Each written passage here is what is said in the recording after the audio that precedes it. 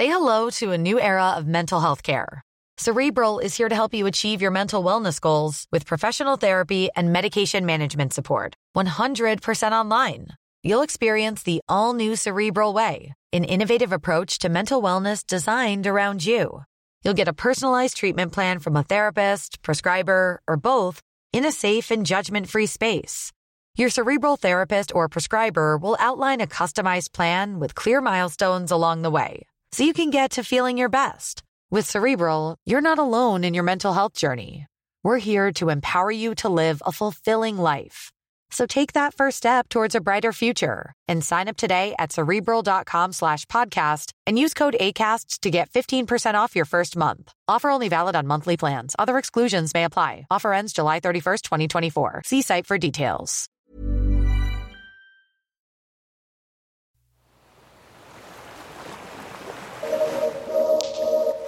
I'm Helen Scales. I'm a marine biologist and writer.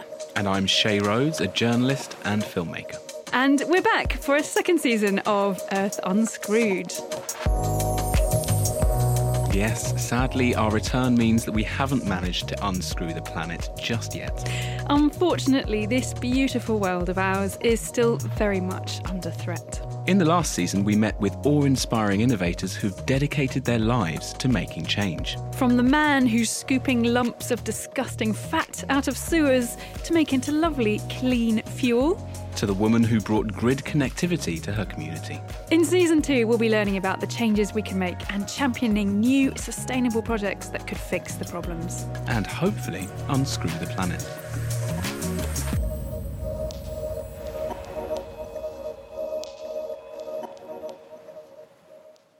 Hello and welcome to Season 2 of Earth Unscrewed.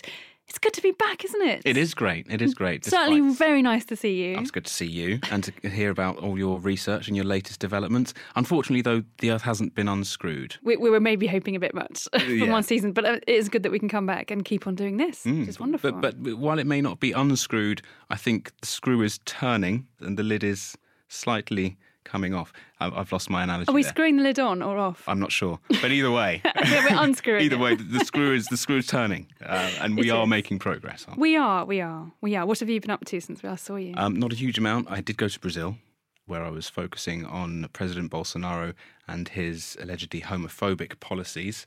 A few months later, it became apparent that we may have done the wrong story. We really should have gone to the Amazon. There is a bit of an Amazonian story, isn't there now, sadly? Well, I got a kind of first-hand look at sea level rise, actually. I went to Louisiana. Wasn't really there for the sea level rise, but it was unavoidable. I didn't actually know that that's one of the places in the world where sea level rise is rising the fastest. Really? By about a football pitch an hour, it seems.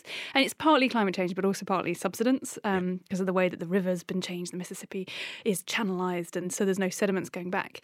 But I just got this real sense. I was flying into New Orleans. I got this incredible sense of the land almost just sliding down into the ocean, just looking at it from above. You could hardly tell which bits were ocean, which bits were land. Yeah. And speaking to people there and being actually in a place outside the system of levees, which are supposed to protect from the floods, and seeing what life is like. And I guess it was the closest I kind of looked at that front line of climate change, kind of in the face, really. Totally. And it when I look at the map, when I look at satellite images of the river, that's exactly what it looks like to me. And I keep on imagining that cannot be the Mississippi River that the Pilgrims first discovered. No, absolutely. Exactly. And, hearing stories about North America's first climate change refugees coming from right there, living on these bits of land which are just no longer going to support human life. And then there were some innovative things happening. Like in this world, this water world, right at the edge of Louisiana, I was hearing about a supermarket that isn't building a big store, but is on a boat. Oh. And goes up and down the bayous and visits different communities to get them their food. I was like, okay, well, that works. Humans adapt. They adapt. Do. And the only problem is that the Earth can't as quickly. So we do need to look after it, don't we? And to kick off, I think what we need is some context.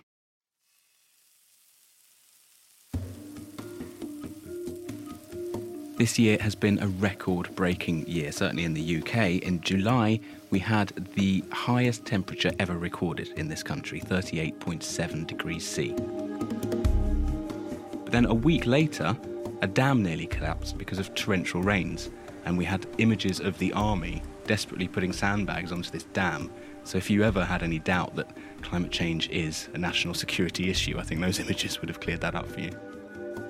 And this is reflected all over the world. The Met Office is telling us that heat waves are now 30 times more likely because of the climate crisis. The soaring global temperatures are causing sea levels to rise at the fastest rate in 3,000 years. On average now, we're on 3 millimetres per year. And with all those rising seawaters, more and more land is disappearing. In the Pacific, at least 8 islands have already been swallowed up by the sea in the last century. And it's not just the sea that's eating away at our land, we are too. According to research carried out by the World Resources Institute, it's estimated that in 2018 the equivalent of 30 football pitches disappeared from the tropical rainforest every minute. And worse than that, this year we've seen wildfires rip through California and the Amazon, as we just said, at an astonishing rate. And with fewer and fewer trees to soak up the carbon dioxide, in March 2019, the levels of carbon dioxide in the atmosphere reached a record high that hasn't been seen in the last 3 million years. God, it's so depressing. It really is. Those numbers and figures and temperatures, it's all just coming together. But the point I'm trying to get to is that all of this affects more than just the planet. Those extreme weather events are having a drastic impact on people's daily lives. Access to food, clean water, shelter, everything we need, the basic needs for life. And we're seeing a rise in social unrest, riots. It all kind of makes sense, though, because I think what people are waking up to is this idea that healthy societies and a healthy environment are not two separate things. If you don't have a healthy environment, then communities and societies can't thrive either.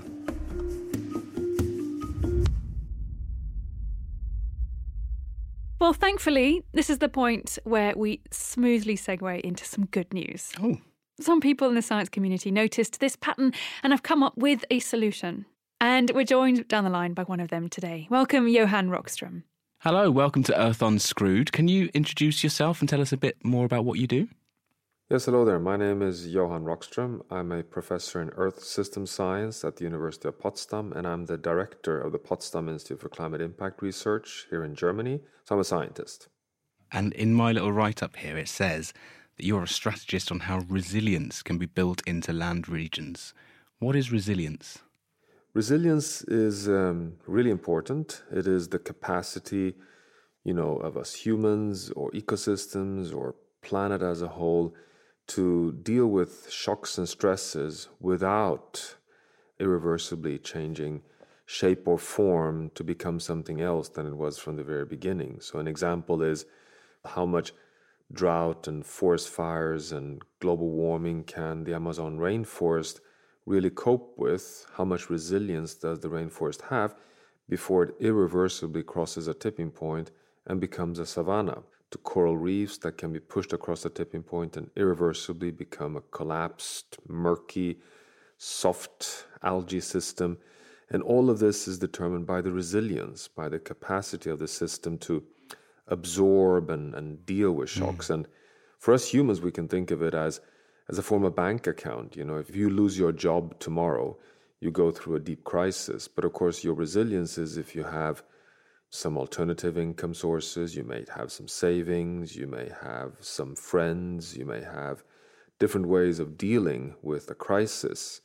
And the more diverse, basically, your portfolio is, the more resilient you are. And same goes for nature.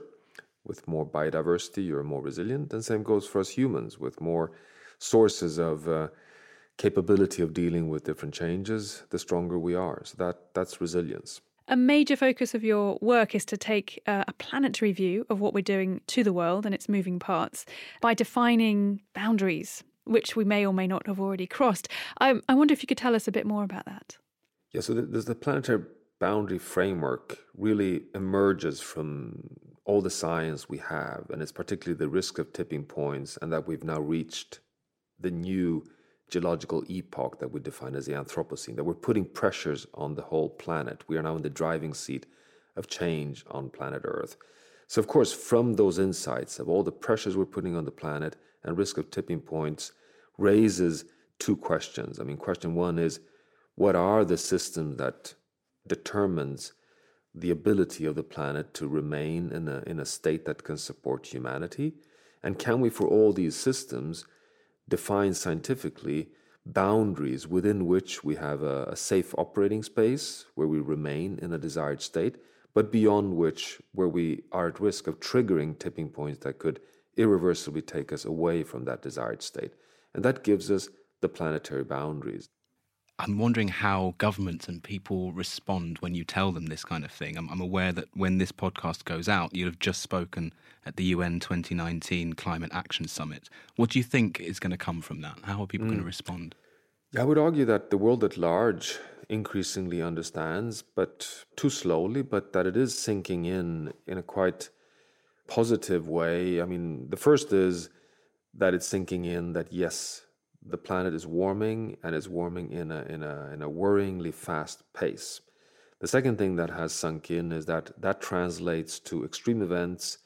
It's getting painfully clear that heat waves, floods, reinforced hurricanes, really tough extreme events are occurring, change is occurring. Then you have the third level of understanding, which is what we have been discussing now, which is what are the risks that we push on buttons and trigger big changes that would commit all future generations to different life support systems on Earth?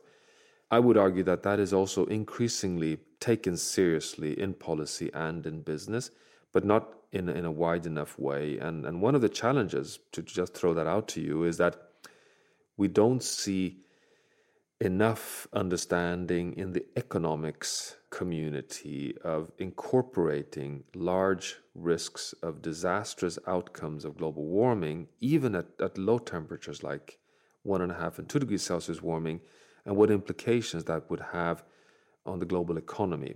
So all of this is a huge perspective on the planet and what we're doing to it. And you're taking this incredibly powerful top-level perspective on all of this. And I think I'd love to hear your thoughts on a certain aspect of this, which I feel has really changed in the last couple of years, which is that more and more members of the public are really getting aware and involved in these issues. How do you think that fits into all of this, the sort of the people and what they're demanding? Does it help with those high-level discussions that are going on at governmental levels and so on? Do you see a change in that perspective? Yes, I think it's a very important movement. To be honest, the rising of the youth movement and the Fridays for Future, from a scientific community perspective, I think we were essentially at a position we say, fantastic, how come you come so late? Because we've been communicating this for 20 plus years, and we've seen the writing on the wall, and it's been quite silent there at the frontier of communicating the evidence on the risks we're taking, that in the US, but also in Europe and in India and in Asia, the citizens at large, over 60% of citizens year after year, express their concern for climate change, their trust in climate science, and that they want climate action. So under this dichotomy and debate in media and in policy, there has been a gradual, very linear and persistent growth in understanding, in awareness, and nowhere is this so strong as among our millennials and particularly girls. I should say, though, something that I think is really important. One should never, ever load the full responsibility on individuals. We're talking about structural, rapid changes of the world economy and of nation states. I mean, we're talking about phasing out fossil fuels and changing transport systems and the logic in business and how we construct and design buildings and society. And so, of course, one has to continue recognizing the fact that when I talk about planetary stewardship and governance and management at planetary scale, I don't do it only as a kind of having a helicopter view on things. I also do it because that's where the levers also need to change. I mean, we need to recognize that you cannot have zero emissions. Remember, we need to cut emissions by half over the next decade. I mean, that's task number one. 50% reduction of emissions over the next 10 years to reach a fossil fuel-free world economy by 2050. So in 30 years' time, no more oil, coal, and gas in the world. Now, this requires bottom-up, absolutely. It's great with movement and engagement and individual behavioral change and all these very, very strong signals, but we also need leadership from business and from policy from above. And both of these. I think something that you said really triggered a memory for me then, because I remember that as a young 12, 13, 14, for me, the environment and environmental change was all about me. It was about things that I needed to do. I needed to recycle more. I needed to take the train instead of the car. I needed to change my behaviour. When I speak to my 15-year-old son, who's been out on all these climate marches, it's got nothing to do with him. It's all about governments. Other people need to be doing much bigger things than he can. And yet I'm still struck as a parent by my lack of ability to tell him what he should be doing, how he could potentially make things better. What would be your top 5 tips for us as ordinary people? What should we be doing? This is why I personally feel so frustrated when people talk about climate depression. I think nobody should be depressed. Nobody should stand there and say, oh my God, things are going down the drain. I'm such a small individual. I cannot do anything. I get depressed. What I'd like to see is climate anger. I'd like to see us step up with some adrenaline and say, now is the time to make my voice heard, not get depressed, because we are, again, living in societies that have been powered by fossil fuels. We are stuck in this dilemma, and we need to, together as a community, move out of this. No single person can do it alone, of course, but together we can make a difference. So that's key, to kind of step out of any sense of self-guilt and rather step up frustratingly and show some anger. And why am I saying anger? Because the scientific evidence shows we are facing potentially unacceptable risks, but also the evidence shows we have the solutions. So there is reason to be frustrated today, actually, because we could actually shut down coal in Europe over the next 5 years if we only wanted to do it, if we really, really wanted to do it. Look at the UK. Today, the only coal mine remaining is a museum.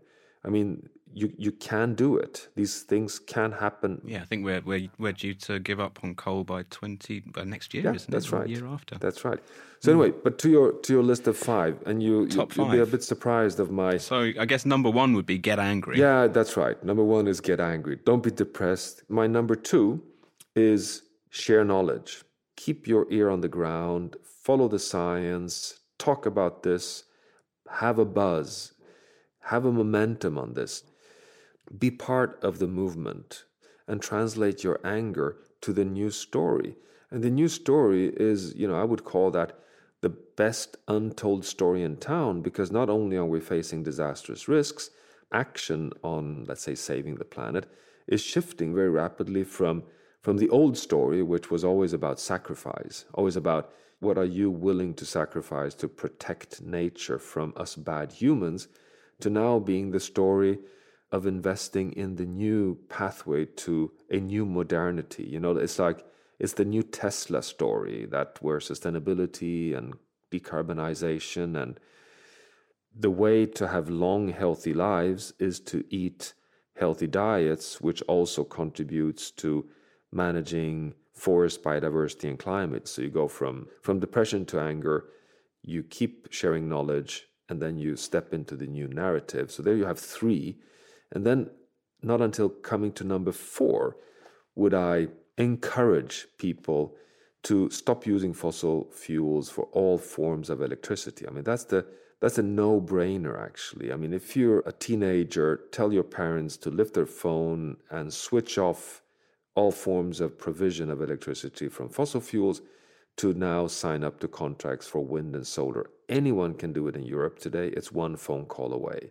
And then number 5 is to really think through where we save our pensions and where we put our money, and to try and contribute towards divestment, to see that every little stream of action where I have my money on my bank or if I have a pension fund, to just vote a bit more with our feet, both democratically in elections, but also in how we deal with our own resilience. That, let's put our resilience to work towards a sustainable future instead of passively contributing towards status quo. Yeah, we could certainly keep on talking, I'm sure. And Johan, you've given us so much to think about. I'm certainly going to rush out of the studio today and try and keep the buzz up. Definitely.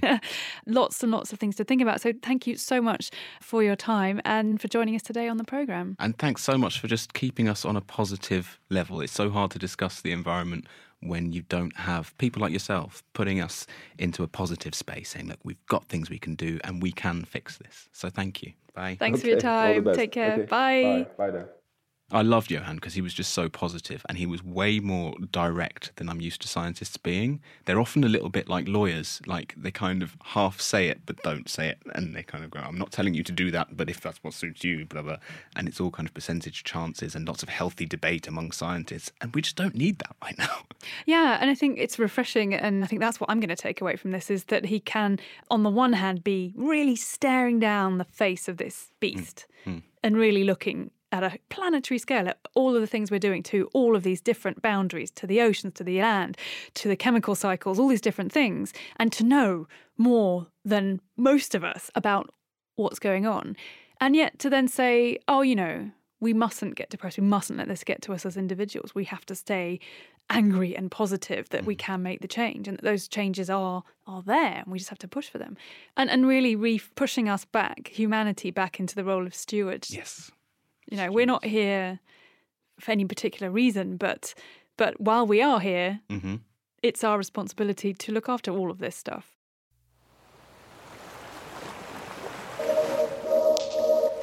Well, thanks for listening to Earth Unscrewed. If you've enjoyed listening to any of the themes from this episode, we've included some links in the description. If you want to learn more about the global climate strike, head over to globalclimatestrike.net. And to keep up with Johan and the events he's taking part in this month, find him on Twitter at jrockstrom. That's JROCKSTROM. To follow the series, don't forget to subscribe.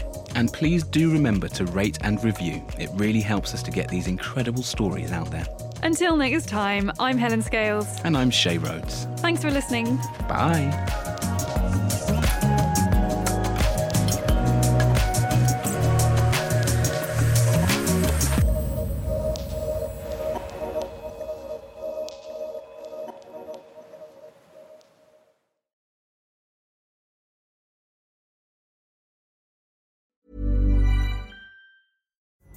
Pulling up to Mickey D's just for drinks?